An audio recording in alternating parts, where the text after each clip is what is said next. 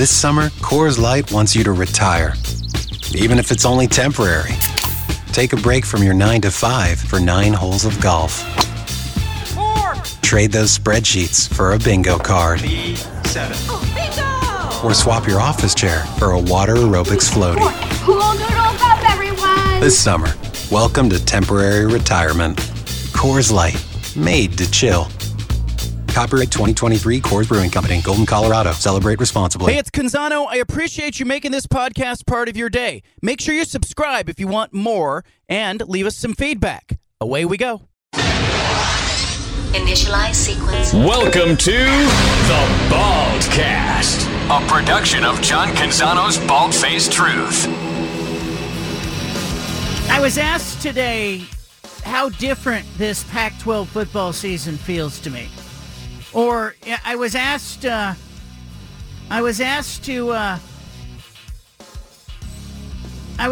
sort of lay out my memories of this season. And I gotta say, season's not over. We got 1 week in the regular season, and we have a Pac-12 championship football game that I think is going to be lights out and possibly be a rematch of the Week 7 game between Washington and Oregon. But I was asked today, like, how different is this year, this season?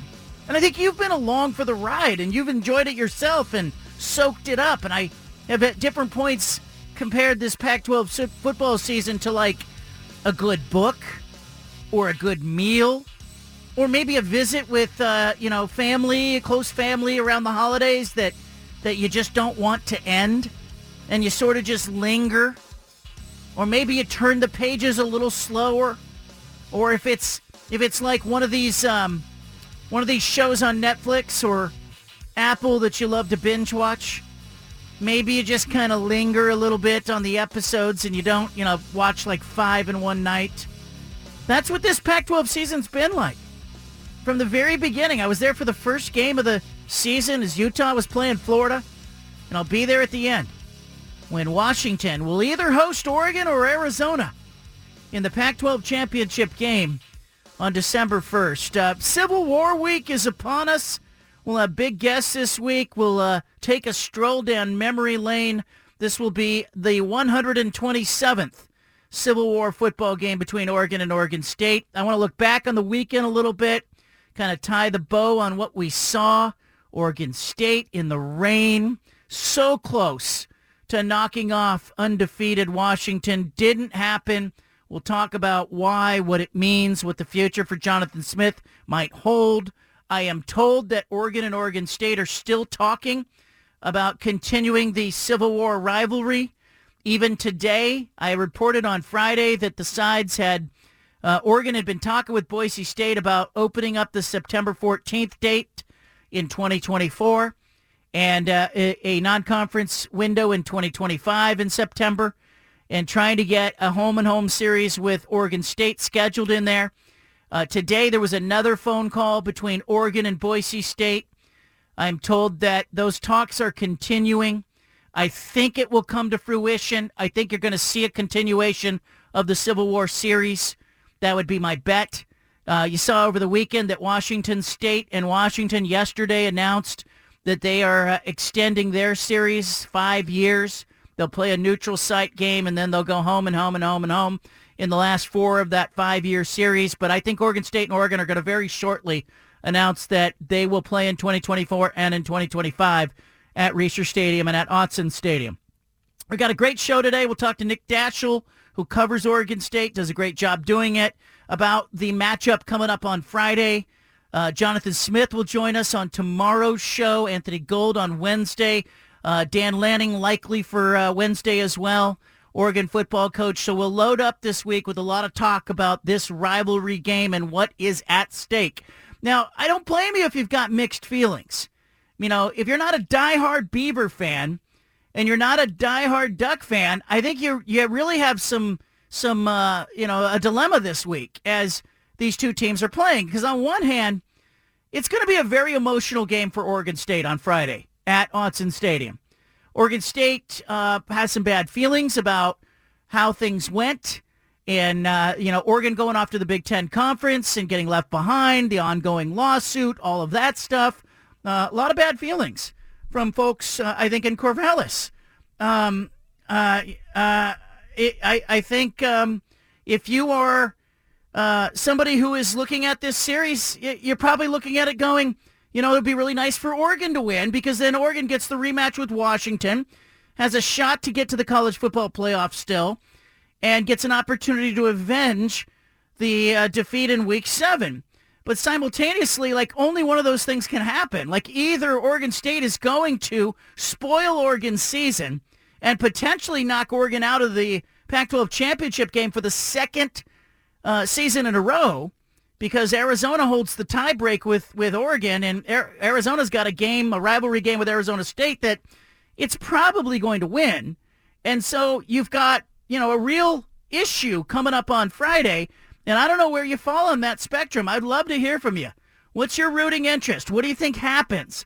Will Oregon State spin out of the loss to Washington and give Oregon its best game, or will Oregon State kind of go, hey, we lost and we're out, and I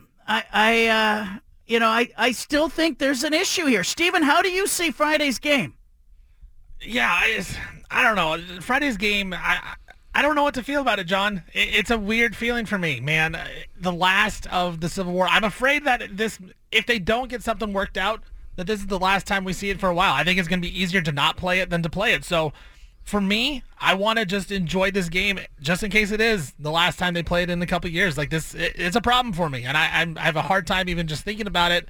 The Civil War is always just a fun game, and it's something that I grew up on and watching that game. And now, knowing that it's not guaranteed after this season, it kind of, it's going to be a bitter pill to swallow. And I hope they can figure it out like Washington State did. I think if you are an Oregon State fan, you're rooting for Oregon State. If you're an Oregon fan, you're rooting for Oregon. But it's everybody else I'm talking about, Stephen. Forget about the series continuing. Who do you want to win this game? Yeah, I want Oregon to win. I think it would be best for the conference just to have it go out with Oregon on top and have a better chance for the Pac-12 title game to be Washington versus Oregon. I want to see that rematch. That's been the talk this season ever since that game up in Seattle when Dan Lanning's going for it on fourth downs. They don't convert it. I want to see the rematch. I want to see how Oregon reacts because I think Oregon's the better team, but on the field, Washington won. So I want to see them get a rematch, and I want to see what happens. I think the winner of that game should get a college football playoff berth. I'd love to see the Pac-12 in the college football playoff. So I want Oregon to win this game against Oregon State. And it hurts me as a guy who doesn't like to root for the Ducks, but I think that's what I really want. I want the Ducks to win this game. Well, I want to hear from you at 503-417-7575. What do you expect on Friday at Autzen Stadium? Looks like it'll be good weather. Fox has got the kickoff. Oregon State will show up to play. Oregon will show up to play. I have a really hard time believing that Oregon State can go into Autzen Stadium and win if Oregon plays well. But, you take rivalry games and you look back at last year and you look at the way Oregon State played Washington, and frankly, you look at Oregon State's losses this season, 3 losses by a combined total of 8 points. And you have to believe that, if there is an emotional element to this game, that Oregon State will show up to play and it'll be a fun game. I was really disappointed on Saturday that Oregon State didn't try to run the ball more on their final possession of the game against Washington. Damian Martinez had been successful against Washington. They could not stop him.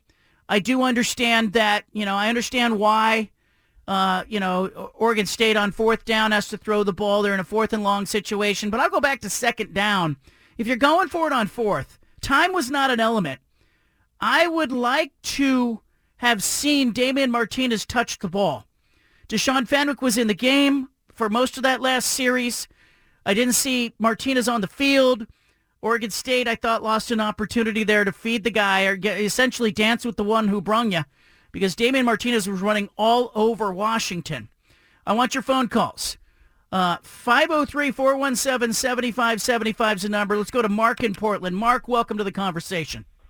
Hey, how's it going? I mean, as a longtime Duck fan, if you think the Beavers aren't going to show up with their A game, they've lost 3 conference games by a total of 7 points. So I remember Oregon's best team with Joey Harrington's senior year the Beavers had a 4-6 team, 2001. The game was at Autzen Stadium. We thought it was going to be an easy game leading up to. A lot of us thought we should have played for the national title that year. Well, the Beavers had Oregon 14-10 in a driving rainstorm where our offense was not moving the football at all, turning the ball over. And Keenan Howry took a punt to the house, or we lose that game, and destroys Oregon's best season ever. So the Ducks aren't prepared for this game. The Beavers hate you. They hate everything about you. This is their Super Bowl every year, and it doesn't matter what the records are. They're going to play their best game of the year. And if it's a Duck fan or a Duck player and coach, if you don't think anything different's going to happen, then you're preparing the wrong way for this team. I'm really nervous about this game. Yeah, and I'm interested, too. Thanks, Mark, for the call. I'm interested, too, what the playoff selection committee is going to do come tomorrow when a new set of rankings come out. Because, obviously, you've got Ohio State and Michigan. They're going to play a football game that will decide who has the inside track in the Big Ten Conference. You've got Georgia sitting on top of the SEC. You've got, obviously a problem that could develop if Alabama won the SEC title game in a really compelling game. You may have a problem for the selection committee with Georgia and Alabama. But you've got Georgia in. You've got the winner of the Ohio State-Michigan game probably in. You've got a Pac-12 championship team likely in. And then you've got Florida State, who had an injury at the quarterback position, really unfortunate season-ending injury. Really sad to kind of see that happening. And you've got, a committee that's going to have to decide what to do with Florida State come Tuesday's rankings. And I really think there's an issue there with, does the committee penalize Florida State because Florida State's got a quarterback out, or does the committee go, no, we're not going to penalize a team that is undefeated? I mean, Florida State's sitting at 11-0, but then I look at Florida State and I go, hey, they're not the same team. They're not, without their quarterback, without Jordan Travis healthy, and he's out for the season, leg injury. Without him healthy, what do you do with him if you're the college football playoff selection committee? Because, Stephen, I kind of think if this were like a little league team, we would argue, hey, it's the team. This team is undefeated. Doesn't matter if they lost their best player. That team has earned the right to be in the Final Four. But I kind of think the playoff selection committee is going to go, hey, they're not the same without Jordan Travis, in much the same way that they would, I think, help a team that's got an injury and has a player who comes back from injury. I actually think the committee on Tuesday could move Florida State back and slip Washington in front of them just to potentially alleviate a scenario in which an undefeated Florida State and a one-loss Oregon team, if Oregon does come through as the conference champion and wins the game in Vegas on December 1, it kind of alleviates that problem because it would be, a victory of Oregon over a top 4 team instead of a top 5 team. What do you think the committee's going to do with Jordan Travis and the Florida State injury? Well, it's tough because we've kind of the committee's been in great spots the entire time this college football playoff has been around. They've really never had many tough choices besides maybe the first year when this same situation happened with Ohio State. Remember, Cardell Jones, third-string quarterback, came in and won those games, got to the national championship. The committee didn't penalize Ohio State. They got him in. They got him in the tournament. They got him in the bracket, and they went and won the whole thing. So that's really the only thing that I can think of is that they've done it before where Ohio State injured their quarterback. They got him in. They won it all. I think this game that Florida State has against Florida this week will tell a lot. If Florida State looks really good and they win that game by a lot, I think the committee may not penalize them at all. But I'm with you. I think right now, this week especially, they could drop them down a spot, and you could easily say, well, Washington went on the road, beat Oregon State, who was ranked number 11. Florida State played North Alabama. That's a nothing. And so you could move Washington ahead of Florida State just in case the Seminoles don't look great against Florida in their final game of the season. But I think if Florida State plays well in that game against Florida, the committee's not going to penalize them that much. And if they're undefeated, I think they kind of got to put them in the college football playoff, which makes it tough for the Ducks. I think if you're an Oregon fan, you need Florida State to lose to either Florida or to Louisville in these last two games. And that way, I think if Oregon can run the table, they're in for sure. I think it's going to be hard to put Oregon in over a 13-0 ACC champion, even without their top quarterback. Well, I think it's going to be interesting to see that. I want your take on what you think as a fan watching this game. And, I do think the style points for Oregon matter. I think the way that Oregon beat Arizona State on Saturday was important. I think it was important that they didn't struggle against Arizona State. Bo Nix was fantastic, 6 touchdown passes in the first half.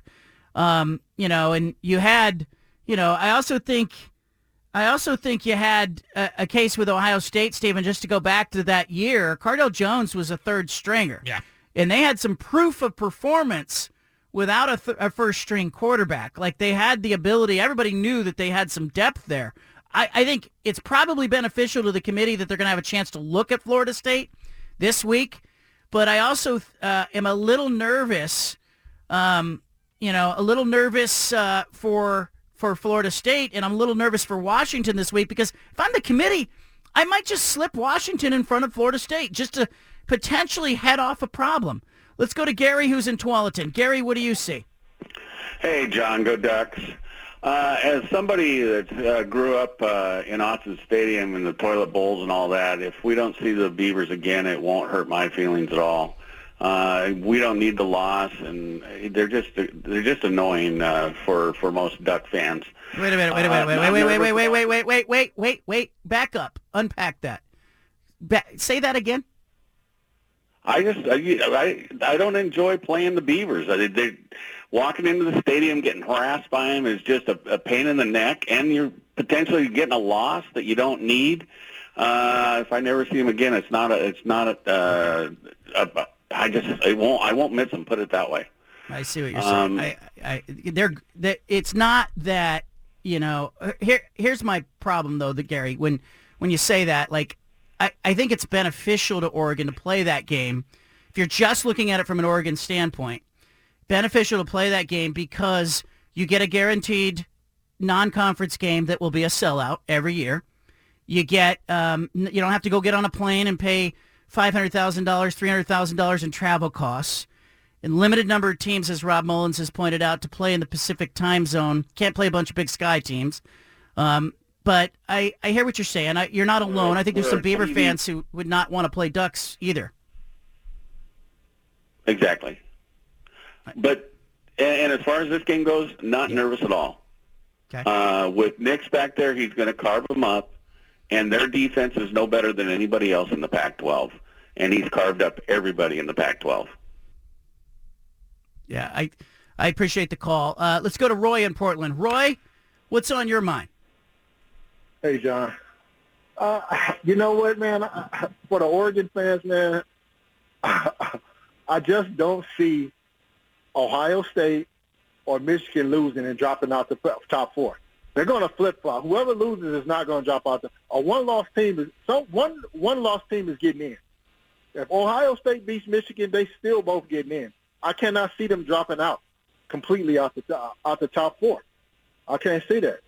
Now, I do think Florida State is going to lose to either Florida or Louisville, so that'll take care of that. But I'm not seeing like, I just can't see Ohio State and Michigan both dropping out because they're both in the top 4. If Georgia loses to Alabama, I don't see Georgia dropping. John, I don't see a one-loss Georgia team that's the defending national championship. Yeah, that's a problem. That's a problem. Out. Yeah. Let me ask you this, Roy. Let me throw this at you. Do you think Alabama can beat Georgia in the SEC title game?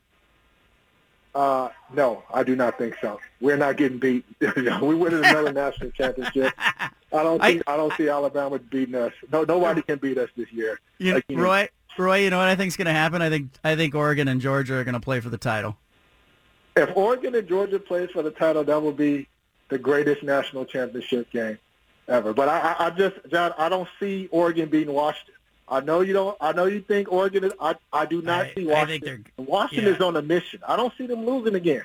I just don't see them losing. All right, let's see what happens. I think they're going to blow Washington off the field if they play in Vegas. The question is, can Oregon get by Jonathan Smith and Oregon State on Friday in a game that is going to be big? Let's go to Jim, who's in Springfield. Jim, welcome to the conversation. Thank you, John, for taking my call. I was just very curious about the fact that even if Oregon somehow manages to win out, wouldn't this committee still somehow favor a 11-1 Ohio State, or even a 12-1 Bama, or a 12-1 Texas? Like, would the committee actually want to favor Oregon right now? Thank you. Well, I appreciate that sentiment. I mean, it does already. It's got Oregon sitting in the 6th position in front of Texas and in front of Alabama, I think for good reason. Now, that could all change. It could change tomorrow. But I think that Oregon has done enough to this point, and I think Washington has done enough to this point. Let's be real. Washington, as they continue to stay undefeated, it just validates Oregon's only loss being by 3 points on the road in a game that a lot of people think Oregon should have won. And so I think the committee will keep Alabama and Texas behind Oregon as long as nothing squirrely happens. But by squirrely, I mean like if the SEC title game is Alabama and Georgia, and let's just say Alabama beats Georgia by a field goal at the end, how do you keep one-loss Georgia out of the top 4? And how do you keep a one-loss Alabama? How do you keep them behind Oregon? Like, that is a problem. Me and Judah were going through this before the show. It seems like if you're a Duck fan, you want Florida State to lose to either Florida or Louisville, and then Georgia to beat Alabama. And then you probably are taken care of, and you're probably in that top 4. I think even if they were to put in Ohio State or a Michigan that's with one loss, I think you still would be ahead of them. I think Texas is another one of those teams where they're going to play probably Oklahoma State in the Big 12 title game. That may not even be a top 25 win. So you look at Oregon, they're going to get, if they run the table, they're going to get 2 top 25 wins against Oregon State and Washington. Those are 2 quality wins. Texas wouldn't get another one. I think it could get very convoluted here, and it could get very bad and very messy, like you said, going forward. But I think for Oregon right now, you got to hope that Georgia beats Bama, Florida State loses a game. I think then you're probably pretty good in a pretty good spot. All right. I also am thinking about the Ohio State-Michigan game a little bit, because I think there's an element there, too, from the Oregon standpoint and the Pac-12 standpoint in general, is that you want one of those teams to win that game, and you want them to win it convincingly. You don't need like a 3-point, Michigan won on the last play, kicked a 55-yard field goal to beat Ohio State. And, man, those two teams, it was a slobber knocker of a game, as Keith Jackson might tell you. You don't need any kind of doubt over whether or not, one of those teams is better than the other. There's also a path here, guys, to the Pac-12 getting 2 teams in the playoff. Georgia beats Alabama. Ohio State beats Michigan convincingly. Oregon beats Washington in the Pac-12 title game, but it's a very close game. Florida State loses, and Texas loses. Look at Texas Tech over Texas this week.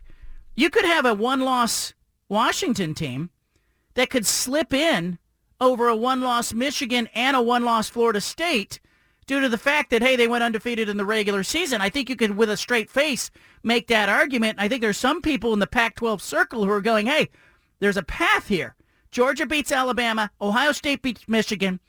Oregon and Washington play for the Pac-12 championship. It's a very good game and a close game that everybody wants. Like, man, that was terrific. That could be a national semifinal type feeling to it. Florida State loses. Texas loses. You need help there. But you could make a case that Washington deserves to get in over a one-loss Michigan and a one-loss Florida State. I think there's a best-case scenario. There's a worst-case scenario. Nick Daschel coming up 4 o'clock. We'll talk about Oregon State. We got Punch It Audio coming up next. We were out at Killer Burger in West Lynn on Friday, broadcasting all show long. Had a great time there. And obviously had a lot of fun, got to meet a lot of listeners. It was great to do that. The Vancouver location, the East Vancouver location, did a fundraiser on Saturday. I want to thank Nate and the team there at the Killer Burger in Vancouver. They did a fundraiser that benefited the BFT Foundation. So they're buying in, helping kids in our community. Steven, you took a Killer Burger to go on Friday. I did, yeah. It was delightful. I had to get out of there quickly though, go get the kids because Coach Vaughn was at the Central Catholic high school football game. How about that game? Central over West Lynn in the semifinals. Yeah, so she was there. She was working. She was watching the Rams. She's the track coach there, so she was supporting them. So I'd go get the kids. But the burger, tell you what, it was it hit the spot, John. Hit the spot perfect. All right, now they're asking me to design a Canzano burger that will be on the menu at Killer Burger, and so I am dabbling around with that. I'll give you an update as that develops. But in the meantime, we've got Punch It Audio. We got the best sound from all around. Let's do it. We interrupt this broadcast with a special announcement from the Bald-Faced Truth headquarters. Hey, we're all about truth, justice, and the American way here, okay? Which is why we've spanned the globe and pulled the top audio cuts of the day. You're going to hear little snippets of sound. Hey, it's time for Punch It Audio. Presented by First Call Heating and Cooling. I'm going to go back to Saturday night, Research Stadium. Jonathan Smith, amid some bad weather, it was dumping rain. It was less than ideal conditions, but it was perfect for Oregon State, was it not? Jonathan Smith talked about the weather being a factor for both sides. Punch it. Weather was a huge factor. So I thought in the first half, and give them some credit, I thought they handled the weather better in the first half, scoring some points and all of that. Balls coming out on both sides, but I thought we regrouped at halftime, 22-10, and got the early score to get the early touchdown, and then just kept on chipping away at it. Played our brand of football. We wanted to shrink this game. Time of possession was huge in our favor, the whole thing, and just they had two more points than us. I think Jonathan Smith and Oregon State made a little bit of a tactical error at the beginning of the game. They won the coin toss. It was raining, of course, but I think if you looked at the forecast, you saw that the second half was going to bring maybe a little better weather. I don't know if I take the ball there in that first half situation rather than defer, because Michael Penix Jr. in Washington took that opening kickoff and went right down the field and got a 7, and nothing was that easy the rest of the night. I kind of wonder if the wet conditions ultimately got to Penix and Washington. I wonder if I would have just left them sitting on the sideline a little bit and getting wet at the beginning of the game. Needless to say, though, the game ultimately came down to an errant snap on a punt that turned into a 2-point play for Washington. That was the difference, 22-20. Washington walked off a winner. Now, Jonathan Smith has to look forward to this week. He's going to get Bo Nix, not Michael Penix, on Friday. Civil War game. Jonathan Smith comparing Bo Nix to Michael Penix Jr. Punch it. I mean, they're similar in ways. They're elite. I mean, those two guys, the seasons they're having, they are elite quarterbacks. You look at Bo's ability to get the ball out quickly, how accurate he is, decision-making, very similar, him and Penix. I mean, their numbers, phenomenal in regards to touchdown-interception ratio, similar. They don't take sacks because the ball comes out. They got a good old line in front of them. So both of them are really, really potent. Really potent, really good quarterbacks. It's just another example of how quarterback-centric college football is. You have a really good quarterback, you have a really good chance to win. And I thought that hurt Oregon State on Saturday. DJ Uiagalelei was hit and miss. He had some really nice plays, especially running the ball. He had a 26-yard run late in the game that was inspiring, and he was fighting and scrapping, but he's just not the passer that Michael Penix Jr. is, and he's not the passer that Bo Nix is. And so Oregon State has to rely upon Damian Martinez, Deshaun Fenwick, intermediate pass patterns. Oregon State, I think, was 1 for 11 on passes of 20 yards or more. It just, it's not easy for DJ. It doesn't come naturally. It doesn't come easily for him. I'll be interested to see the matchup of Oregon State's offense in the run game against the Oregon defense. Remember, last year was a problem for Oregon in the fourth quarter. Oregon State wore Oregon out. 18 straight runs to finish the game, walked off winners. I'll be interested to see what happens. Meanwhile, after Friday's game, there'll be questions at Oregon State about university leadership, conference affiliation, Jonathan Smith's contract status. Jonathan Smith was asked about that. Here's what he says. Yeah, we got great leadership here. They know what's best for this university, and it's a complicated issue, deciding and all of that. I support Scott and what this university decides. Jonathan Smith contract. Haven't heard anything on that front, but I'll tell you this. Saw some reports out there over the weekend of Jonathan Smith interviewing again with Michigan State or whatnot, and I just don't buy it. It's not that, there might not be mutual interest. It's not that, Michigan State obviously wouldn't be interested in talking to Jonathan Smith, I'm sure. So would some other schools who have vacancies. But it just doesn't fit who Jonathan Smith is. I don't think he's going to be running around right now in the final 2 weeks of this season, having played Washington, preparing to play Oregon. I just don't see him kind of jimmy-jacking around with a job that he could probably explore after the end of the Civil War. I also think there's probably a contract extension that has either been signed or is in front of Jonathan Smith from Oregon State. And I would not be surprised to see Friday's game take place, and then Saturday, as these one-on-one meetings start to happen between Oregon State's players and Jonathan Smith, that's where the plans are, I would not be surprised to see a contract extension announced as part of the plan for 2024. If I'm Oregon State, that's what I would do. Meanwhile, Josh Pate answers the question that I asked in the opening segment. What do you do with Florida State without Jordan Travis? Here's Pate. Punch it. If Florida State ends this season undefeated, Florida State ought to be in that playoff. I don't care if I'm starting for him at quarterback. I detest the concept of a committee of people gathering together and deciding they know for sure the value of a football player and how he benefits your team, and without him, what your team is. I can't stand that. I really think it's time to emphasize ahead of time, before these next 2 weeks, if they do win these games, the difference in Vegas versus merit, the difference in power rating versus merit. I'm someone who sits here every Tuesday night and hands you my own personal power ratings. I'm probably not going to have Florida State in my top 10 Tuesday night. However, that's irrelevant, because if they continue to win and I'm a playoff committee member, they better be top 4. The job of the selection committee is to pick the 4 best teams in America and put them in the playoff. That's what the committee is charged with. And so I don't blame the committee if they look at Florida State and go, hey, they're undefeated, but... Do you think they really have the stones to do that, though, John? To put a 13-0 Florida State? I mean, Florida State's not some pansy. They are. What stones does it take, though? I mean, what are they going to do? To put a 12-1 or a team that's lost over a 13-0 No. But that's not the question on tomorrow. The question is, do they slip Washington, who is sitting at 5 and also undefeated? Do they slip them in front of them? I think that's the easy move that the committee makes, and then they wait and see what Florida State looks like over the weekend. But if they do finish 13-0, there's no chance they could leave them out, right? I don't see a chance, because if they're going 13-0, they would have proven this coming Saturday that they are capable of winning without Jordan Travis. Although I'll say this: if I'm Georgia or whoever's number 1, I want to play Florida State in the semifinal. 100%. That's the game I want.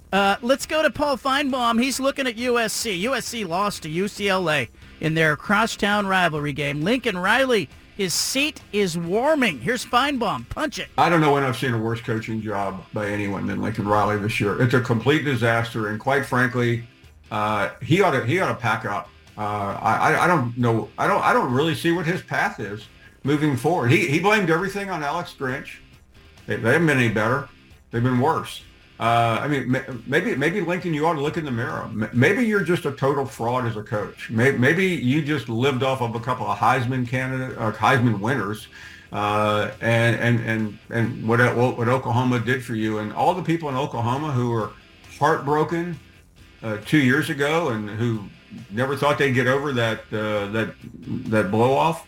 They're over it now, because Lincoln Riley is nowhere near the coach that we all collectively tried to make him out to be. Look, Feinbaum's on this. Lincoln Riley looks bad, but I don't think he's going to pack up and just leave USC as long as they owe him. They owe him 9 years and $90 million after this season. I don't see that happening. Are we just taking this to the extreme here? Lincoln Riley, I understand that he hasn't won a national championship. He's got to the college football playoff, twice? He's had 3 Heisman-winning quarterbacks. He's not a bum coach. Like, they're having a bad year and the defense is really bad. but he's not a bum. Like, this guy has gotten teams to far lengths. Like, I think we're just overreacting quite a bit to just a historically horrific defense. But that's what we do, and I do think it's a little bit inexcusable knowing that you have Caleb Williams back, knowing that you're going to have that offense, that you got worse. But he's not in charge of the defense. Yeah, but he's the head coach. Go recruit better players. Get in the portal. He got Barry Alexander. Go get better players. Do what Dan Lanning did. Dan Lanning had the same problem at the end of last year. Defensively shaky, no identity. Dan Lanning's defense is better than I imagined they could be a year later. Like, I think it ultimately does come back to the guy making $10 million a year, Steven. I mean, yes, he's had some good years. Yes, he's had some Heisman winners. Yes, he's got to the playoff. But the expectations that he arrived to USC with were he's going to change the landscape of college football. And here they are sitting on the outside of the Pac-12 conference looking in. They just did not get better from last year to this year. Is he at USC next season when they go to the Big Ten? If he's not there, I think it's because he's left to go coach the Raiders or something like that. Maybe he runs. But I don't see USC making him pack up, if that's the question. Dan Patrick, talking about Caleb Williams, who, by the way, chose not to speak to media after losing their regular season finale against UCLA. Kind of a bad move by Caleb Williams. Here's Dan Patrick. Punch it. I think you're the face of the franchise. You're the face of this team. And quarterbacks, we want to hear from you. And I don't think that's asking too much to have him get up there. I don't look at this and go, man, you got a Dr. Pepper, you got a Heisman, campaign, you got all this stuff. Get up there and talk. I think you just should get up there and talk. Yeah, tough year. You had high hopes. Didn't work out. Stand up there, answer the question. It's probably your last game. It's your chance to say, hey, I love this place. I'm thankful for this place. This might be my last game. I have to decide and get together with my family. But thank you for allowing me into the USC family. And I gave you a Heisman. I wish I could have given you another one. I did the best I could. We weren't a better, as good a team as we thought we were going. Anything like that. Because those are all things he probably thinks. But when you say, I don't want to talk, okay, you're going to have to talk in the NFL. They make you talk or you get fined. I think sometimes in the media, we get caught up on players needing to talk because it serves the media. But I think Caleb Williams had a real opportunity to kind of put a bow on his college career. And frankly, given the narrative coming out of the prior week where he had climbed into the stands and wept in his mother's arms, given the narrative after that, I think he had a chance to stand in front of the media and instill confidence in himself and let the rest of us kind of see him and hear him in a bad moment. And he ran away from it. I didn't like it either. And it had nothing to do with, oh, woe is me, the media, we need audio, we deserve to hear from you. I think it's different. I kind of wanted to hear from Caleb Williams. I respect him so much as a player. My only questions about Caleb Williams are about who he is when things aren't going well. Do we deserve to hear from these players in college now that they're getting paid with NIL? I think if you're the quarterback, there's an unspoken obligation and a duty to come out and talk. And, I've seen quarterbacks not do it before. Oregon State, Derek Anderson, one time he threw 5 interceptions at Fresno State. He got on the bus and, wouldn't come off the bus to talk to media. So, he's pissed off. I get that. I understand that. And you're dealing with young people. But for as mature as he is, with the NFL beckoning, I think he should have talked. And I don't know if we should move to a model where you're making money, you're supposed to be talking. I just think you're the leader of your team. You should act like a leader when things aren't going well. Coming up, our big splash. Nick Daschel, who covers Oregon State, will be with us at 4 o'clock. I appreciate everybody who's reading me at johncanzano.com. That's where you can find me exclusively in writing. I had my Monday mailbag out today. A lot of questions about Jonathan Smith's future at Oregon State, questions about, the Civil War game, questions about the Pac-12 matchups and my Heisman vote. I am really confused about Jaden Daniels as the new favorite in the Heisman Trophy race. Look, no offense, Jaden Daniels having a terrific season, but he's just not Bo Nix, and he's not Michael Penix Jr., and he's playing for a team that has lost multiple times this season, and frankly, lost badly in a couple of spots. I think you have to look at Michael Penix Jr. and the fact that he's got his team undefeated, making all the plays, and you have to ask yourself, how many losses would Washington have if it didn't have Michael Penix Jr.? If it had just an average quarterback, wins above replacement, if it had an average quarterback, I think Washington's got multiple losses this season. I think it probably has 2, 3, 4 losses. And Bo Nix, same for Oregon. Like statistically, you look at Daniels and you say, okay, more passing yards and prolific offense. And I just go back to how many games this season that Bo Nix has left at halftime or the third quarter and not played down the stretch. Still a lot of ball to be played. But I think, the Penix Jr. Bo Nix conversation will be decided potentially in Las Vegas. Can one of those guys win that game? And does that put one of them over the top as a potential Heisman Trophy candidate? If you are looking at the Heisman race and you are trying to pick a winner now, I think you're doing a disservice to those who are in this race. Keep an eye on Jaden Daniels. Let's see what he does in his one more opportunity at LSU. And let's see what Michael Penix Jr. does in the next 2 weeks. He's got a conference championship game to play in. And if Michael Penix Jr. is undefeated, sitting there at 13-0, taking his team to the playoff, I'm going to have a really difficult time not looking over at him and going, hey, that guy should be either 1 or 2 on my Heisman ballot. And same goes for Bo Nix. If Bo Nix is the reason why Oregon gets to the college football playoff, how do you not put him at 1 or 2 on your ballot? There's a real question for Nix and Penix versus the field as it pertains to quarterbacks in the country who have carried their teams on this journey and could carry them to the playoff. Jaden Daniels is not taking LSU to the playoff. Does winning matter? Now, frankly, I'll step back and say this. Heisman Trophy goes to who? What? The best player in America? Supposed to, in theory. But, the best player in college football might be a left tackle playing at, some Big Ten team or some SEC team, or a defensive tackle playing somewhere in college football. The truth is that the Heisman Trophy is awarded to a quarterback generally who has a prolific offensive year playing for a team that is, in the top 10, top 12 in the college football playoff rankings. That's it. That's the formula. You're in play if that's you, and that's why Jaden Daniels is in play here, despite losing multiple games this season. I'm looking at Bo Nix and Michael Penix Jr. a little differently. Maybe there's a little bit of a system to the schemes they're in, but I really do have to appreciate the fact that between those two players, you have a 21-1 record heading to the final week of the regular season, and you have potentially those two quarterbacks being at 23-1 as they face each other for a berth to the college football playoff. And I'm going to have a difficult time, if that's the case, not including one or both on my Heisman ballot.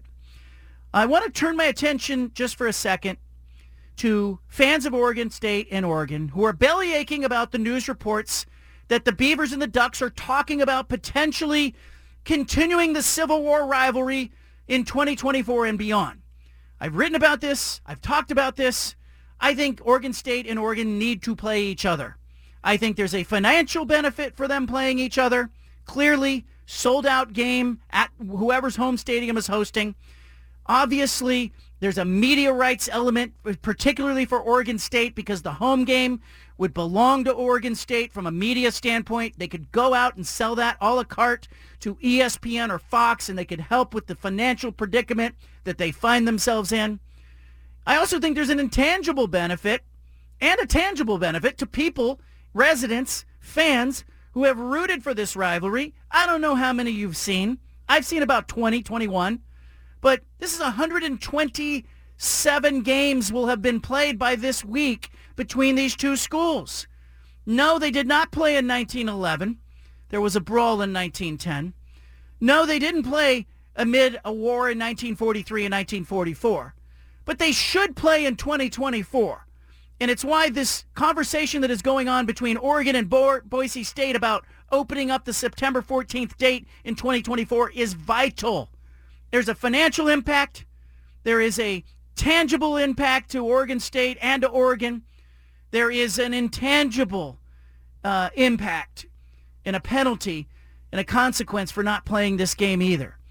Like, put your feelings aside. If you're an Oregon fan and you're looking down on Oregon State, get over yourself. If you're an Oregon State fan and you're bitter about Oregon leaving for the Big Ten, get over yourself. This is a series that came back after a war. Can we acknowledge that conference realignment is a little less serious than a war for just a second? I'm just a little fed up with the arrogance of some fans saying, oh, this rivalry's beneath me, and the entitlement as well. This is a rivalry that should continue. These schools should play each other. There's a benefit to all.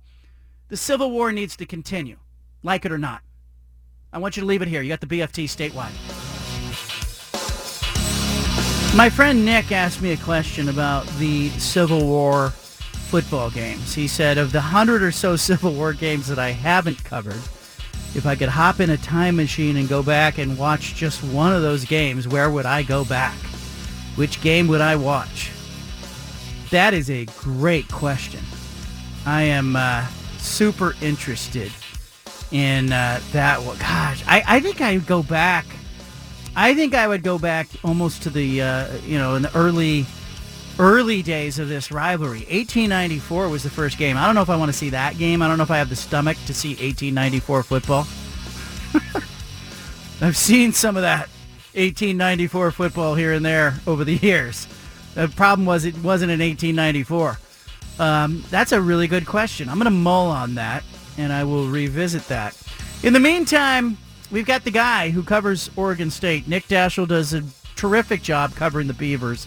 He was at Reser Stadium just a few feet away from me on Saturday night as we looked through the glass windows of the press box on the new side, the west side of Reser Stadium, down at the field. We could see the rain coming down and dumping on the field. Daschel joining us now. I got to ask you, Nick, I really think Oregon State is got to be kicking itself. What play, what series, what decision do you think kept Jonathan Smith up on Saturday night? I think, the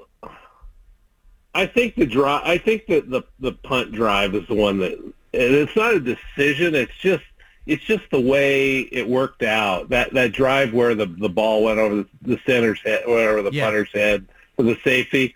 Well, 2 plays before that, DJ had just trucked a couple of guys and ran for a first down. The ball got inside, I think, Washington's 40, and they were rolling at that point. They had just scored a touchdown on the previous drive. They were moving the ball again, but on that play, Jake Levin got called for holding, and it went from a first down inside, pretty good position to 3rd and 16, and then all hell broke loose, and it was a safety, and then a touchdown for Washington, and that's kind of where the game sort of was lost. So there's 2 places I thought was lost. That was one.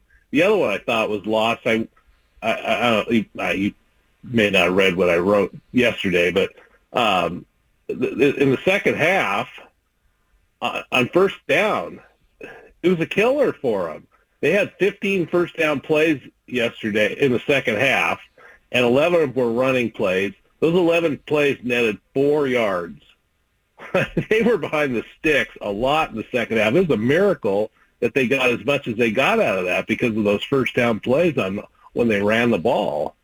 Do you think Washington had made an adjustment? They were running a 5-man front in the first half, and Damian Martinez was killing them. That looked like they made a little bit of a schematic adjustment. Was it just that Oregon State didn't adjust to that, or maybe they should have been? I guess Washington was just saying, if you're going to beat us, you're going to have to beat us throwing the football, and I don't think that's a bad strategy. Yeah, and then Jonathan did say, he goes, it really was. Things did play out pretty well for them in terms of, they kept Penix off the field in the second half, and it was just those drives. It was just the fact that instead of getting 2nd and 4, where you can get 5-6 yards on a first down run, and then maybe you could take a shot downfield.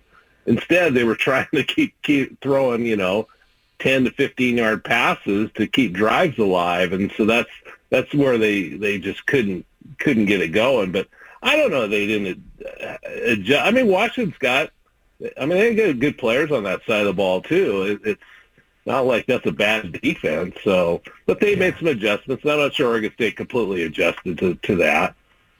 The Civil War game will come rapidly. It's a Friday game. We've got Jonathan on the show tomorrow to talk about the game, but give us an idea of the psychological bounce back. What is Oregon State playing for on Friday? Yeah, I asked Jonathan that today about, now they lost some stakes to this game, by losing to Washington. They don't, they can't obviously get to the Pac-12 championship game anymore. There's, no chance of a New Year's Six Bowl or anything like that. But, this would be the biggest win of the Jonathan Smith era if they were to win Friday. That alone should be, pretty good stakes right there to be able to beat a team that seems like it's on its way to the college football playoff. So, he said this team's mature enough that they could withstand that sort of stuff. That the stakes that may not be there anymore aren't going to matter. This game has got plenty of juice to it as it is. DJ Uiagalelei, mixed bag for him, I thought, on Saturday. There were some moments where he had wonderful moments, especially running the ball. But it did strike me, Nick, that he doesn't have the touch of a Bo Nix or a Michael Penix. And I wonder where his ceiling is. Did you get a sense from DJ at all? Is he coming back next year? Is he still up in the air about it? He's got a year of eligibility, but what is DJ going to do? I pulled him off the side last week and asked him, because I said, I don't think anybody's even asked you, are you coming back next year? Have you made that decision?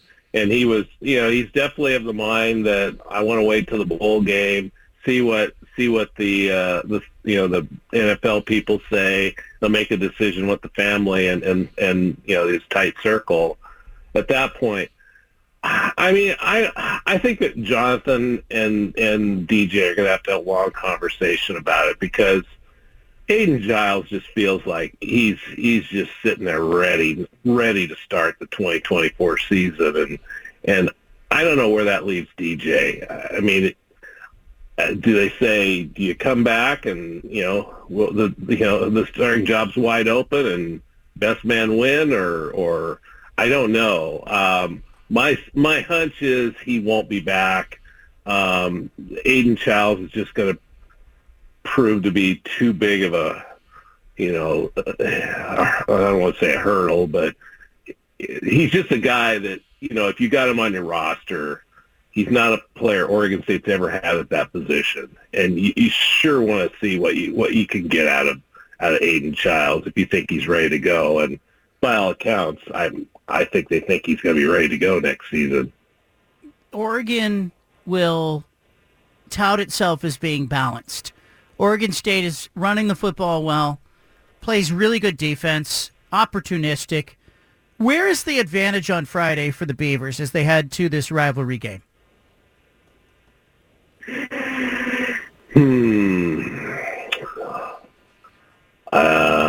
Special teams, maybe. The kicker.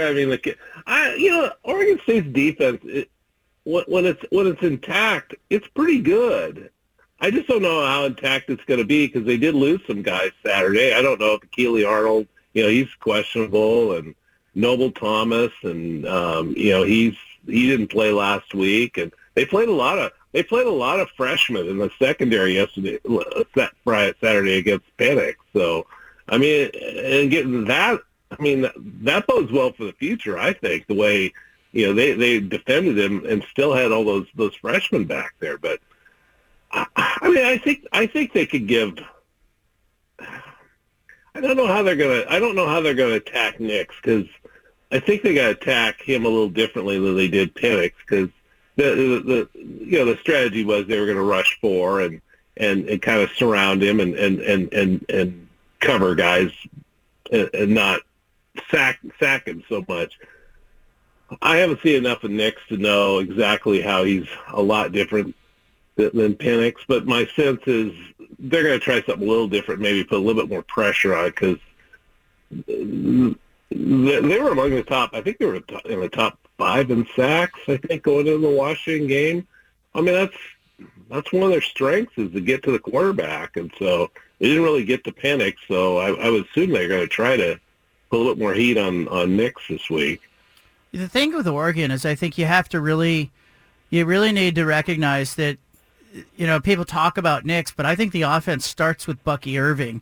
And so I think Oregon State's run defense will be vital to trying to turn Oregon into a one-dimensional team. We're talking to Nick Daschel. He covers Oregon State. Daschel, you and I have been bantering about, and I've written about the fact that Oregon is trying to get out of its game with Boise State on September 14th.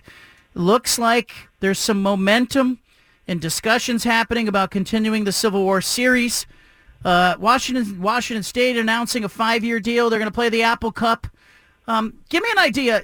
How receptive is Oregon State to the idea of playing Oregon? And what do we do with these people who are going, no, I don't want to see this game? I don't think some people quite understand the value of it. Yeah, good luck getting a Power 4 team to come to Corvallis. I mean, it's just, you can not like Oregon. I get that. I mean, for Oregon State people, it's easy not to like Oregon right now. But the fact is, they kind of need Oregon on the schedule for, exposure, for money, for TV, for a number of things. And Oregon's the easiest solution to get a big name opponent to come to Reser Stadium. I mean, if your home schedule is full of Boise States and Fresno States and UNLV and the occasional Power 5, I mean, that's not a season ticket that's going to be as attractive if you can get an Oregon to come every couple of years and some of these other schools. So you got to look big picture to see. You can't look at it just like, screw Oregon. They did us dirty, and we can't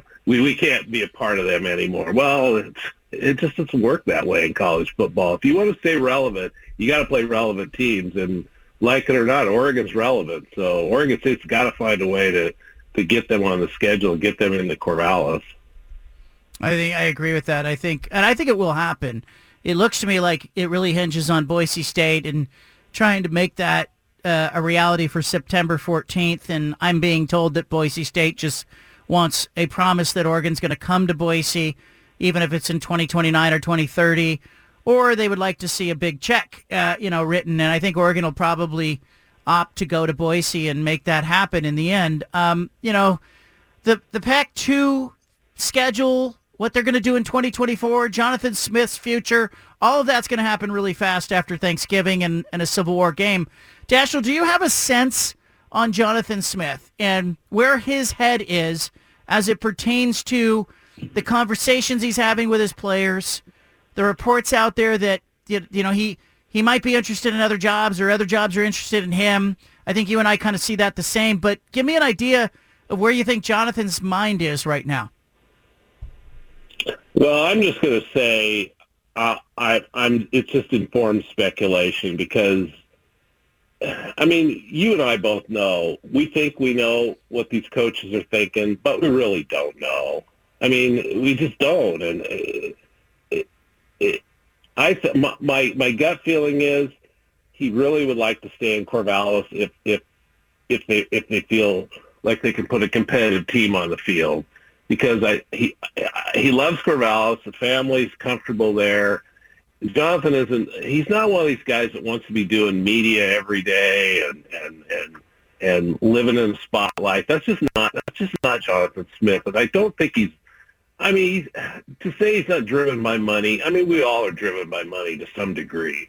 But I don't think he's out there looking for, I can get $10 million if I go to, Texas A&M, he's making good money in Corvallis, Oregon, and I think he's pretty comfortable with that. So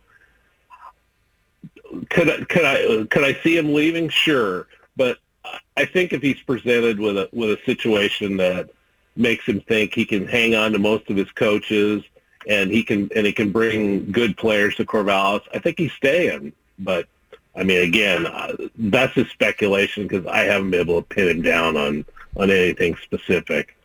Let me just spitball this with you, because if they continue to fund like they're a Power 5, that means he can retain his assistants and he'll get paid well. And if the NIL collective, that's another thing, if they can step up and help retain players, I think you can sell players on the idea, hey, we're going to play Oregon.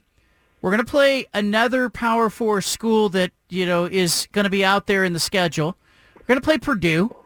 They're going to have a 6-game schedule against the Mountain West, which they should do very well in. There's a real possibility that Oregon State could be sitting in a year with 1 loss or undefeated and have a shot at getting into the college football playoff, the expanded playoff with one of the at-large berths. And to me, that feels like the best plan for the next 2 years. Do you read that as an attractive possibility for Oregon State players, or will they see mass attrition in the portal? I think that's what they're going to try to sell them come Monday. And that's because I asked Jonathan, that's when they were going to start meeting them was on Monday. And because of the way the recruiting calendar works out, that apparently they can't leave campus until I think it's Friday or something like that. But anyway, so they're meeting with players. That's got to be what they got to sell them because, you're right. You're right. That if they can hang on to most of these players and the schedule they can put together, you could see 11-1 coming or even 12-0. Depending on whether if one of those games they play next year is say like at Utah, that might be a tough one. But wouldn't that be something? For all this talk of Oregon and Washington, the Big Ten, and everybody else, the Big 12, here's Oregon State waltzing its way into the CFP next year. That would be a story. That would be a story. But they would need to hang on to the majority of these players, including, Damian Martinez and Aiden Childs, and they're going to have to rebuild. They're going to have to partially rebuild their offensive line too. So they'll have to find a way to be, active in the transfer portal to get a few offensive linemen. But yeah, I could see that if they could sell the players on this situation. Sure. Do you think the Friday game factors at all in the minds of players as far as do they stay at Oregon State? Does the game factor in the decision? You mean as opposed to being Saturday or no? Meaning if they compete with Oregon or they get blown off the field by Oregon, does Friday's game matter? Yeah, I suppose if they see a team that goes toe to toe with Oregon, and frankly, I know they're a 14-point underdog, but couldn't you see this game being pretty close on Saturday? You watch the USC game. If USC stays in front of a few receivers on some of those plays, the Trojans might have had a shot to win that game. I'm not saying they were definitely in it, and Oregon State's ever been as good as USC, if not better. So yeah, there's a real chance they can hang with them and give them a game into the fourth quarter. So yeah, I would think that could be a factor. Also be, I'd like to see what kind of bowl game they're going to end up with too. I kind of like the Holiday Bowls where Oregon State's going to end up either out of the sun. But if they get a good bowl game with an attractive opponent and whatnot and have a good time, maybe all that's enough to hang on to most of the roster. But it all starts with Jonathan. It really starts with Jonathan. If they can't hang on to Jonathan, then it's over. It's a complete rebuild.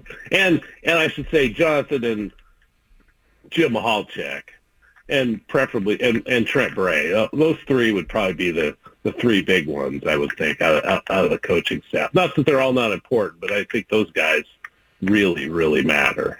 Yeah, and I think we're all looking at Mahalchek. He's the run coordinator and the offensive line coach at Oregon State, and I do think somebody will try to make a run at him at some point, but he seems awfully loyal to Jonathan Smith. That coaching staff has just had very little turnover in his time in Corvallis. Nick Daschel, yeah. Go ahead. Well, I was going to say, nobody's mentioned Trent Bray about going to USC, but, wouldn't that make a ton of sense? For Lincoln Riley to take a run at Trent Bray? I'm interested in that. Yeah, could be. All right. Nick Daschel, I appreciate you, man. Thanks, and have a great Thanksgiving. All right, see ya. All right. There he goes. Nick Daschel. Covers Oregon State. Great stuff from Daschel. A lot to think about on the Oregon State side. On tomorrow's show, Jonathan Smith will be with us in the 5 o'clock hour. I want you to make an appointment. On Wednesday, University of Oregon just reached out, told me Dan Lanning will be with us in the 4 o'clock hour on Wednesday. So there we go. We have Jonathan Smith Tuesday, Dan Lanning Wednesday. Anna's coming on the show. She'll pop into the studio. We have so much to talk about. You got the BFT statewide. Leave it here. I got a great question from a reader just now who reads me at johncanzano.com. And one of the cool things about that writing endeavor is that when I file my column or whatever I write each day, it goes directly to your email inbox. And as a reader, all you have to do to ask a question is hit reply. And so I got a great question from Mark Smith, who replied and said, John, I haven't been able to find this anywhere. Do you know what college football playoff teams will play in the Rose Bowl this year? The Rose Bowl is a semifinal. Is it the 1 seed and the 4 seed or the 2-3 seed and the 3 seed? Thanks, Mark. And so I asked the college football playoff because I was like, I don't know that off the top of my head. So I reached out to the CFP and they just got back to me and reminded me that the number 1 seed gets to pick which bowl game they play in. And so this year it is the Rose Bowl is one semifinal and the Sugar Bowl in New Orleans is the other semifinal. And you can bet that if Georgia's the 1 seed, they are going to pick the Sugar Bowl. They do not want a visiting environment, as the potential 1-4 matchup. So the Rose Bowl will likely feature the 2-3 seeds. So keep an eye on that. And if you are an Oregon fan, hoping to see yourself in the Rose Bowl, watching, a semi-friendly environment, you better also kind of root for either being the 1 seed so you can pick it, or being at least the 3 seed so that you end up in Pasadena and not in New Orleans playing Georgia. Anna's popped into the studio. Anna, what's up? What are you doing? What's going on? Yeah, what's new? Just bringing you a snack. I don't need a snack. I'm on air. I'm working. This is not snack time. People have that idea. This came up at the broadcast the other day. Somebody was like, are you just going to be eating burgers? I'm on air. How am I going to be snacking if I'm on air talking? Like, I'm not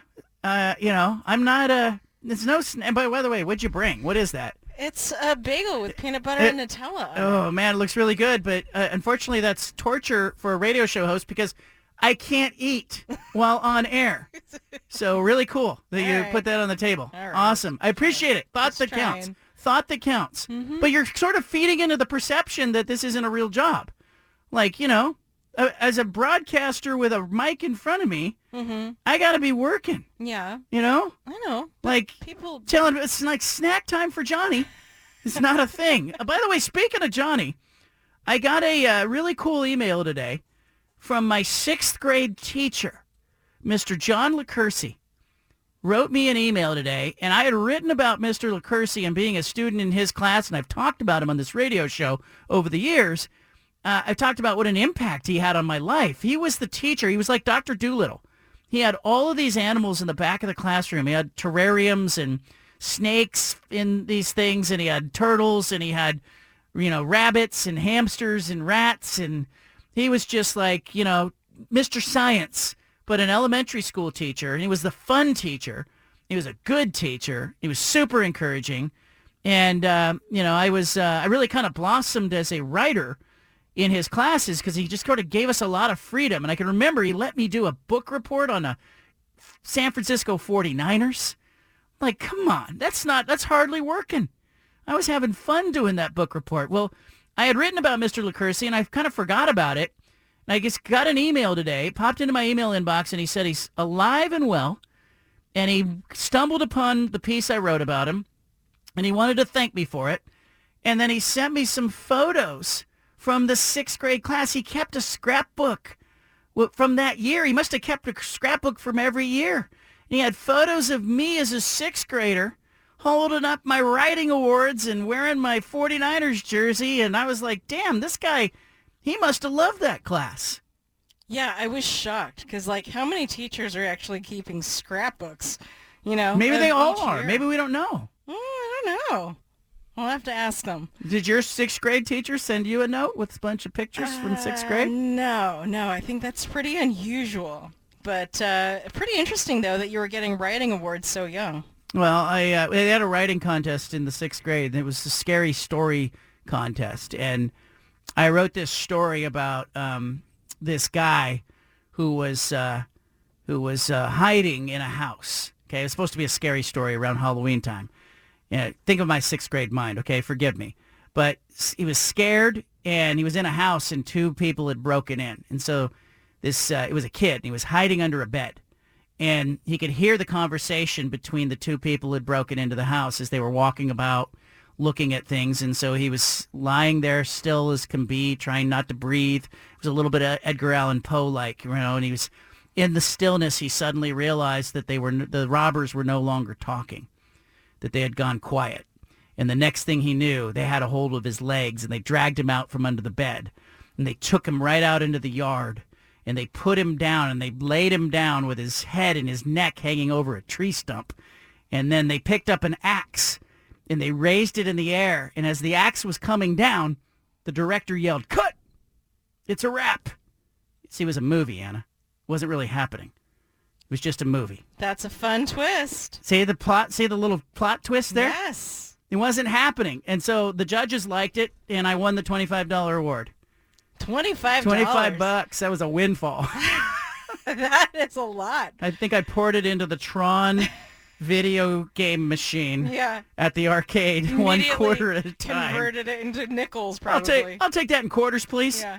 In tokens, and I'll ride to the arcade with my pockets down. But no, I mean, I just makes me think of all the teachers who listen to the show, and all the teachers who are out there who, work so hard, and all the parents out there that know teachers are probably off this week with the Thanksgiving holiday. But a little fist bump for the teachers out there. Yeah, they're amazing, especially the ones that really invest in their kids like that. I mean, the fact that you can remember not only who your 6th grade teacher was, but specific details about what you gained from that class. That's amazing. He did a lot of little special things that were really cool. And, he created money. We had our own commerce system in that classroom. Oh, and that's cool. We got dollars, like fake dollars for things that we did well, like we were rewarded. And then he would hold an auction like every other Friday. Oh, fun. And so we had this it was before eBay. Like we should have just invented eBay. But he had an auction, and he would auction off various prizes. And some of the things were kind of silly, like pencils or whatever, But there were some really cool things. Like sometimes he had a brand new book in the Encyclopedia Brown series. Yeah. And the grand prize every week was 2 students got to go to lunch with Mr. LaCourcy. And he would take you to A&W, and you could get a root beer. And awesome. Nowadays, I don't think any teacher in their right mind would be like, "Come on, students, get in my car." And the parents would be like, "What is he doing? What motive does this teacher have?" But Mr. LaCourcy took us, 2 of us together. Probably a reason for that. There was 2 students involved in it. Sure. And you just get to know him a little bit. Get to know him outside of the classroom. My 3rd grade teacher did that, Sally Dowdy. So, in the course of the year, spread out, she would, in groups of 3, have kids in the class come over to have dinner with her and her husband. And I don't remember if her kids were in the picture yet at that point, but you got to go to dinner, at your teacher's house. And I thought we all just thought it was amazing because I think as kids, like, we visualize our teachers in one channel. It's like now when we go to the grocery store and we run into, like, a teacher, the kids freak out because it's like, whoa, this is my teacher, and they're not in context. It's like seeing Taylor Swift at the grocery store. Similar, yes. Yeah. And so like you got to be at her house and they prepared dinner and it was like it's a really special thing. Why do you think the teacher did that? I honestly don't know. I mean, she was kind of like my Mr. LaCourcie, where it was like she's the teacher that I look back on my elementary school years and that was it. Like she was the one that I'll always remember, and we've had her over for dinner even. Like I've stayed in touch with her all these years.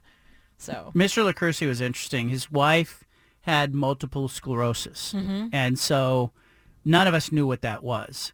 But we had all seen kind of the Jerry Lewis telethon, and we had seen, people raising money for muscular dystrophy and other things, and we didn't really understand it. Well, she came into the classroom in her wheelchair and kind of explained what she was going through, and he explained why he had a van. And, it was interesting to kind of get to know him that way and learn so many things that were outside the scope of, his thing. And one of the cool things is he sent me this picture, and it was me holding the award from the Scary Story contest. And then my friend Eddie Wilson, who was one of my good friends through elementary school and into high school, and he played quarterback on the high school football team, and I was a receiver. Eddie Wilson, I recently been in touch with because his daughter is a star softball recruit,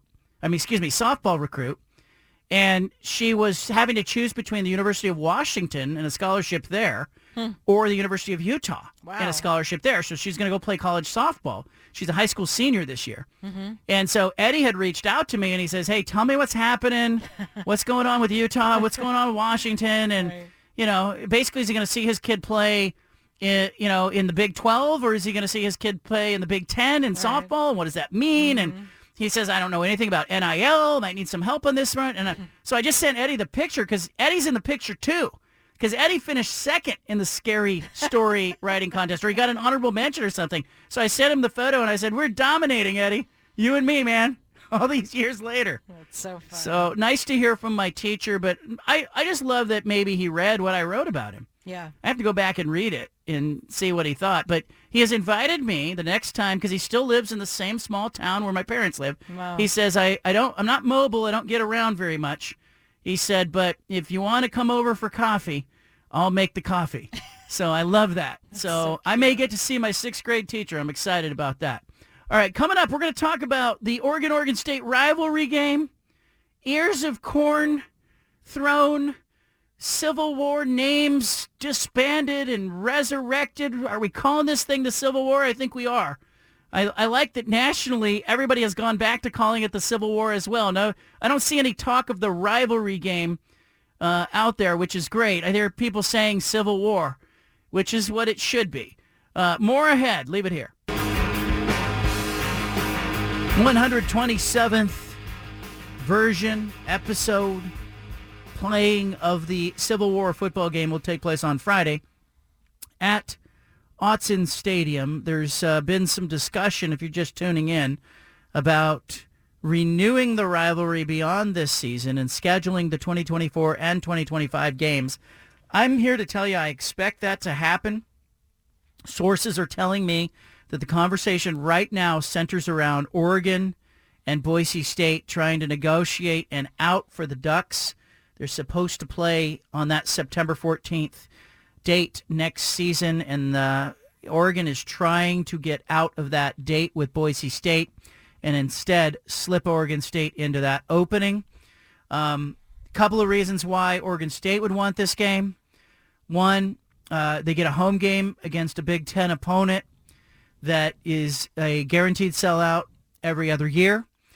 Also, home teams control the media rights. So Oregon State, when it hosts Oregon, would own that game and be able to turn around to ESPN, Fox, whoever, and say, hey, we have a game. Do you want to buy it a la carte, more or less? And, Oregon State has the opportunity to really monetize that series and make some hay with it. Meanwhile, for Oregon, I do think there's a little bit of goodwill that could be fostered by Oregon offering to play the game. But I also think the Ducks, there's something in it for them financially as well. Obviously, a home sellout, part of the season ticket package. Oregon struggled this season to sell out their games. It was not as easy to do as the Oregon State game. And in fact, the University of Oregon, even for the Civil War game, had some tickets that it had still available and that the university itself put on the secondary ticket market. So, it wasn't like they were sold as part of the season ticket package. So Oregon didn't sell out with its season tickets, and I think adding the Oregon State game in there adds a little bit of juice to their home ticket sales. Further, Rob Mullins came on the show and he talked about it. There's just a limited number of teams that Oregon can go play in the Pacific time zone, and they have to get on a plane to go play most of those teams. And if you're going to play a Big Ten schedule as your conference, you would probably love to be able to go out and, get on a bus and in 40 minutes or so be over in Corvallis, get off the bus, play a football game, get back on the bus and go home, and it doesn't cost you $300,000 or a night in a hotel. So I think there's an advantage for Oregon as well. And, I said it earlier, I do think fans who are belly aching about, I don't want to play this. Oh, I have bad feelings about it.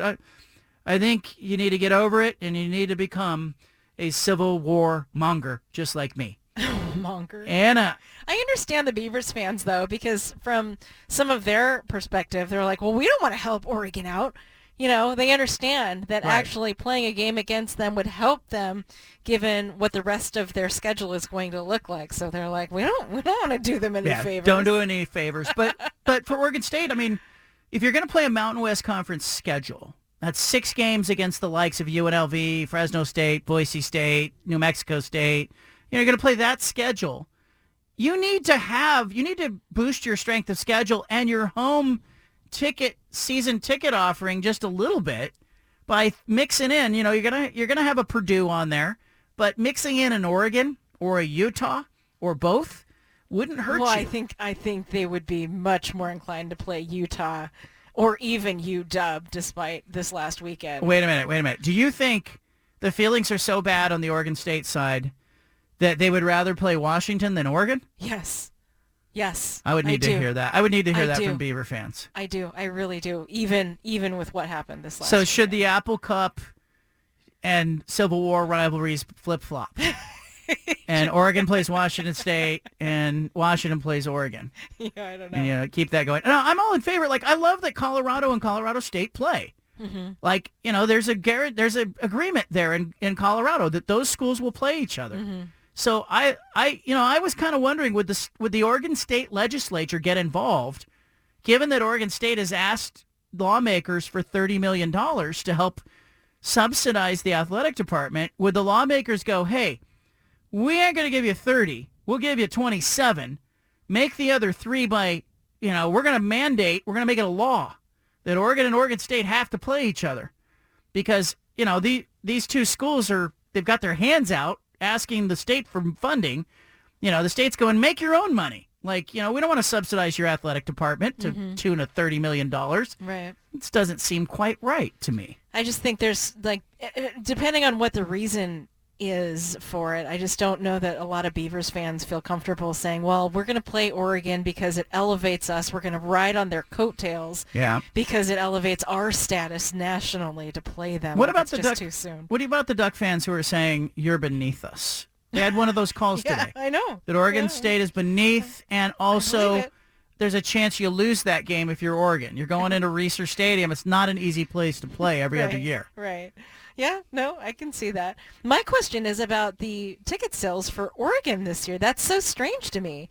This is a team that is well on its way, into the process of trying to go for a national championship and matter nationally, and yet not every game has been sold out. Are we talking about the games from the beginning of the season where they played Portland State? Right. I get that maybe, but well, look at the home schedule. It was Portland State at home. It was Hawaii at home. That's hard. Yeah. Colorado was a sellout. Yeah, Washington State was harder, but still it did well. Cal was hard. USC's a sellout. That's easy. And Oregon State's a sellout. That's easy. So you just had a few games in there that aren't as big a draw. And so if you tell me you're Oregon and you're going to trade Boise State at home for Oregon State, you're trading there's 10 or 15,000 seats more that you're going to sell. That's not going to be a sellout when you play Boise State. Right. It will be a sellout when you play Oregon State. We have on the line, we've got some people who are holding. We're going to take some calls here. But on the phone right now, I want to bring a special guest on because, we did the remote broadcast at Killer Burger in West Lynn on Friday. But on Saturday in East Vancouver, our friend Nate, who's joining us now, who is generous and put together with his team at the East Vancouver Killer Burger location, they basically threw a party on Saturday where they donated portion of every meal that was sold to the BFT Foundation. I want to bring Nate on just for a little bit of a high five here. I texted him today, and I said, I'm dragging you on the show. Nate, thank you for joining us. Hey, John. Thanks for having me, sir. How you doing today? We're doing well, man. I just love what you did. You're helping kids. You're obviously got a business to run, but you're helping kids. Why was that important for you guys to do something on Saturday? We just, me and my wife, we just bought our third Killer Burger up here in Vancouver. We got to remodel it, got to take on the staff that I used to work with as a general manager before I became a franchisee, and got to finally celebrate with everybody. So wanted to reach out to the community. They serve us, they help us with our dreams all the time, so we just want to help give back. And, we sold burgers and fries for $10. Half of it's going to you and the Bald Face Truth Foundation. So it was a great day, though, John. We did a lot of success. A lot of people showed out, and thanks for the support on that. We appreciate it. Hi, it's Anna here. Thank you so much for you guys doing that. I'm just curious, what made you choose the Bald Face Truth Foundation? You have lots of choices. Honestly, we partnered up with John recently. JP and Stephanie down at West Lynn speak very highly of you. LaMichael James, another one of our franchisees, has been on your show, and we thought, since our new partnership with you, John and Anna, we appreciate it, and thought that would be a great one to pick for us up here too. Great burgers, and you got a great heart as well, Nate. And to you guys, I know that this is this particular location in East Vancouver is new to you, and you're throwing a party, sort of announcing, hey, new bosses, new digs. Same great burgers, but I just appreciate you making the nonprofit organization part of that and really helping out a bunch of kids. There's going to be a bunch of kids in Southwest Washington, of course, that are going to get to go on field trips and pick up musical instruments and play sports because of you guys. So I'm going to tell our listeners, support Killer Burger East Vancouver because they have the backs of kids in the community. And so before I let you go, Nate, tell me about co-curricular activities in you. What did you play as a kid or participate in, or were you a drama kid, a theater kid, an athlete? What'd you do? Oh, I loved sports and I loved working. So between work, I did hockey mostly in high school. A lot of roller hockey out in the Carolinas where I came from. So that was kind of my go-to. Did some football. Then I found out about work, so I went that direction. How did you end up from the Carolinas to the Pacific Northwest? My family's from the West Coast. Was born in California. Lived in Tacoma when I was younger. My dad, between Bible fellowship and other things, moved across the country. Ended up in North Carolina, and then took a job. And we just wanted to be back closer to our family, so came back out to Portland, Vancouver area, and been here ever since. Raising my own family now. Just had my third kid, so they all play tons of sports in Vancouver and Washougal, Camas area, soccer, football. Jiu-jitsu. It's been a lot of fun out here, so we appreciate this community. I like it a lot. Well, and given that your kids are involved in that many things, that's why we started this thing, is because we want kids to be able to do those activities who maybe can't afford them. That kind of stuff, that all adds up, huh? For sure, yeah. No, it's a huge endeavor to take care of all those, but the kids love it so much, and the activities around the Northwest that, we've been seeing, it's great support, great contribution. So to give back to that in any sort of way, love your guys' foundation, read up on it, and got familiar. Super cool, and I'd love to do more with you guys and, help as many as we can around here. Nate from Vancouver, East Vancouver, Killer Burger. Go in and see his store. I like the classic, but get whatever burger strikes your fancy, and support the businesses that support kids and the community. Nate, thank you for what you did, and wish you the best. And I'm going to see you. I'll pop in myself, so I appreciate you, man. All right. Can't wait to meet you guys. Talk to you later. Appreciate it. Nate from Killer Burger. I like that. There's so many businesses that have stepped up over the years, and part of the beauty of the BFT Foundation is no employees. Part of the problem with the BFT Foundation is no employees. And so it really is incumbent upon small business owners and individuals like Nate and Killer Burger and the family that owns and operates the West Lynn Killer Burger and the Shoe Mill Shoe Stores and Gresham Ford and First Call Heating and Cooling. All of them have stepped up over the years and just said, hey, we want to help out. And it's that kind of help and that kind of assistance and that kind of backing that really does drive a nonprofit. So it belongs to the community, really. And I appreciate Nate and everybody at the East Vancouver Killer Burger for stepping up on Saturday. The 5 at 5 is next. Leave it here. Larry on Twitter wants to know if I've ever seen a radio personality catch a bite while on air, meaning eat on air. I haven't, but I have had in, 17, 18 years of doing this show, I have had interns or others who were on air take a bite of something and then open a mic.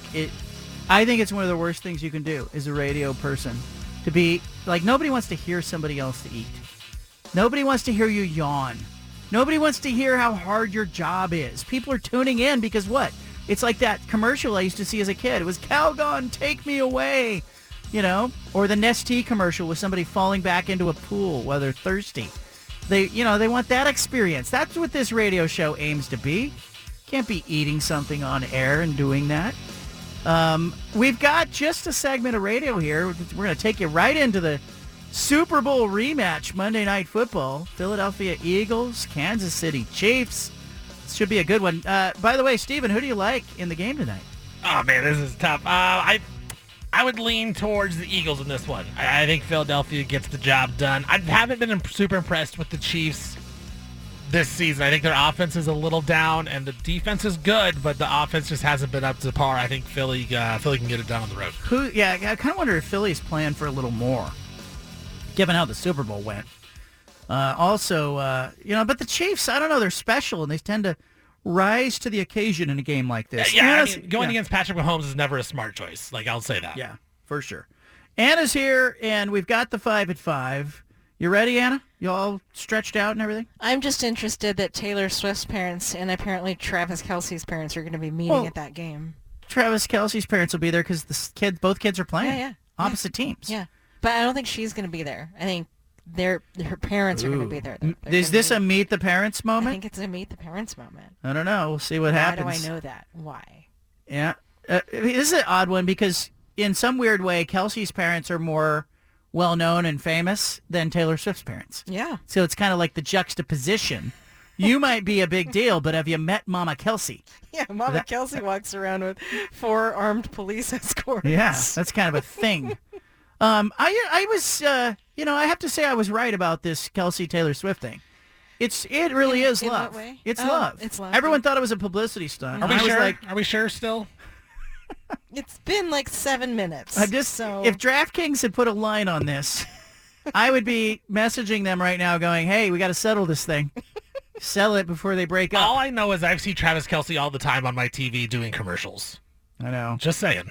It's been great for him, huh? The 9-year-old in our living room has said the same thing. She says he's on every commercial. Why is he on every commercial? Between Coach Prime and Travis Kelce, the college football season, the NFL season have just been the bookends of those two. They have dominated. That's it. Affleck, Travis Kelce, Almonds, Travis Kelce. No, Almonds is... That's Dion. Almonds is Dion. Dion. That's what I'm saying. I was flip-flopping. I was saying Affleck and then, Kelce. Okay. I was going back and forth. All right. Bookends. See? I see. One in the beginning, one in the end.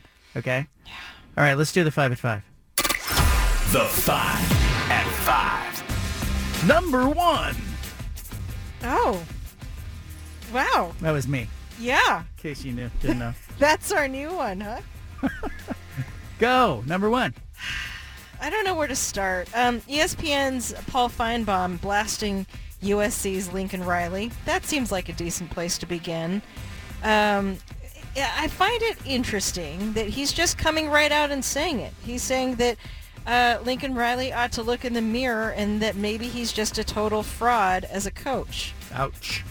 I don't know if total fraud is the right phrase, I guess, for Lincoln Riley. Like, the expectations play a role in this. Sure. You know, and Stephen pointed this out earlier. He's got a couple of Heisman Trophy winners, including, Kyler Murray and Caleb Williams. And Baker Mayfield. Baker Mayfield. And 3. I mean, he's got 3 Heismans. Quarterback whisperer. Yeah, but, I mean, he's a good coach. He got his team to the playoff a couple times. He just is a victim, I think, of the expectations, and frankly, a victim of his own arrogance. Like, there's a little bit of Lincoln Riley's act that is a little bit of, I remember I sat with him one-on-one on Pac-12 Media Day. Sat across from me. He's just got, there's this little air of, I know I'm too good for all this. And so I think when you act that way and you fall short, people are going to call you out on it. And it was really interesting because going into that USC-UCLA game, all the questions were about Chip Kelly's job security. And coming out of it, all the questions were about Lincoln Riley's job security. It's an interesting thing to watch. I wonder if he'll run to the NFL. I wonder if he'll flee. The Las Vegas Raiders, maybe? Number 2. Okay. Oh, this is going well. Well, let's keep it down in Southern California and talk about Shohei Ohtani. I guess the Dodgers are considered to be the favorite to win the Shohei Ohtani auction, but the Red Sox and the Rangers are also reported as top contenders. So you've got things like Rangers pitcher Max Scherzer weighing in and kind of making his elevator pitch to Ohtani that, hey, money is great, but winning is better. If you want to come win, that's better than money, I promise, end quote. I think he's going to get money wherever he goes. Mm-hmm. And once you get to the point where you're like $300 million, $400 million, I do think winning starts to matter. But Ohtani's a different superstar. I'm not sure what he's totally about, but I suspect he's already been in Southern California and he's seen that. I do think he probably wants to stay on the western part of the United States. I thought the Giants might be a player for him. San Francisco. But let's see how this unfolds. He's a different character. I've watched him. He's a terrific ambassador for the game and obviously a two-way player coming off an injury that it raises some questions. Number 3. Dylan Brooks. You don't like that? I'm just trying to like it. It's just my voice. No. That's my normal voice. It's not your normal voice. All right. You're trying to be like big voice guy, but all right. It's fine. Number 3. Okay. Dylan Brooks. Yes. Gotta love Dylan Brooks. So he's just embracing his on-court persona. Nice. Changed his Instagram name to Villain. Oh, no, he didn't. He did it. Dylan the Villain. Yeah. That's it. He's, scuffling with LeBron James, technical fouls left and right. He's just taking it all on. Did we know that he was going to be like this when he was at Oregon? Were there signs of this? No. Like, he's just transformed. It's like he's shapeshifted into this whole other character. And I got to be honest, in college, he's not a good defender. He wasn't a great defender. Well, isn't that ironic? And so what he's done in the NBA is, the NBA's rules are a little different, and if you play a little harder than other people on the defensive side of the ball and you work at it, you really can stand out. But he's become an enforcer on the court. Look, I had an NBA GM once tell me, if you could do one thing really well, you can stick in the league. Like if you could be a shot blocker, you do that one thing well, or you could rebound, or you can defend, or you can really shoot. One thing really well, then you can make it. And so Dylan Brooks has basically said, I'm going to be the best enforcer in the league. And he's looked at probably guys like Ron Artest and Dennis Rodman and said, hey, I want to pattern myself after that. But God, like, Steven, I would take Ron Artest and Dennis Rodman in a heartbeat over Dylan Brooks. Yeah, but it just shows how few guys there are in the NBA that are 6'6", 6'7" that actually can defend, right? Like, I think that's the point. Is Dylan Brooks want to? Yeah, he figured it out, and I mean, he's got to give him credit. He's going to be making over $100 million in his career so far. So, like, he made the right choice. I just can't get over the fact that, like, in college, I did not regard him as his arms are short. He's got a little bit of a T-Rex thing going on. Wow. And I did not project him as a good defender. Uh-huh. But the conversation I had with the GM was about Bol and about the fact that, he's so long, he could be a shot blocker, he could also shoot the three for a big guy. And I said, can he stick? And he said, well, you can do one thing really well. You will play. Number 4.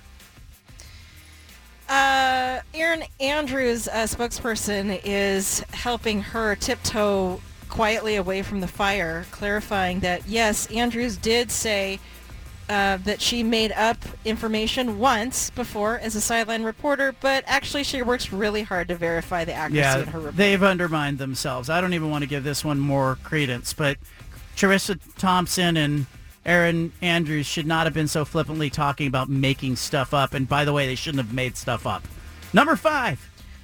Lindsay Schnell, our friend at USA Today, is writing about Angel Reese. Why is she benched? Oh, wow. She has been benched 4 games into the season, and it's still not clear whether she's going to play tonight. A lot of mystery around it. Coach Mulkey not saying it, just saying it's a coach's decision, and not going into it any further. I've read that it was grade related, but also Mulkey sat her after halftime of a recent game, so could be more about attitude than anything.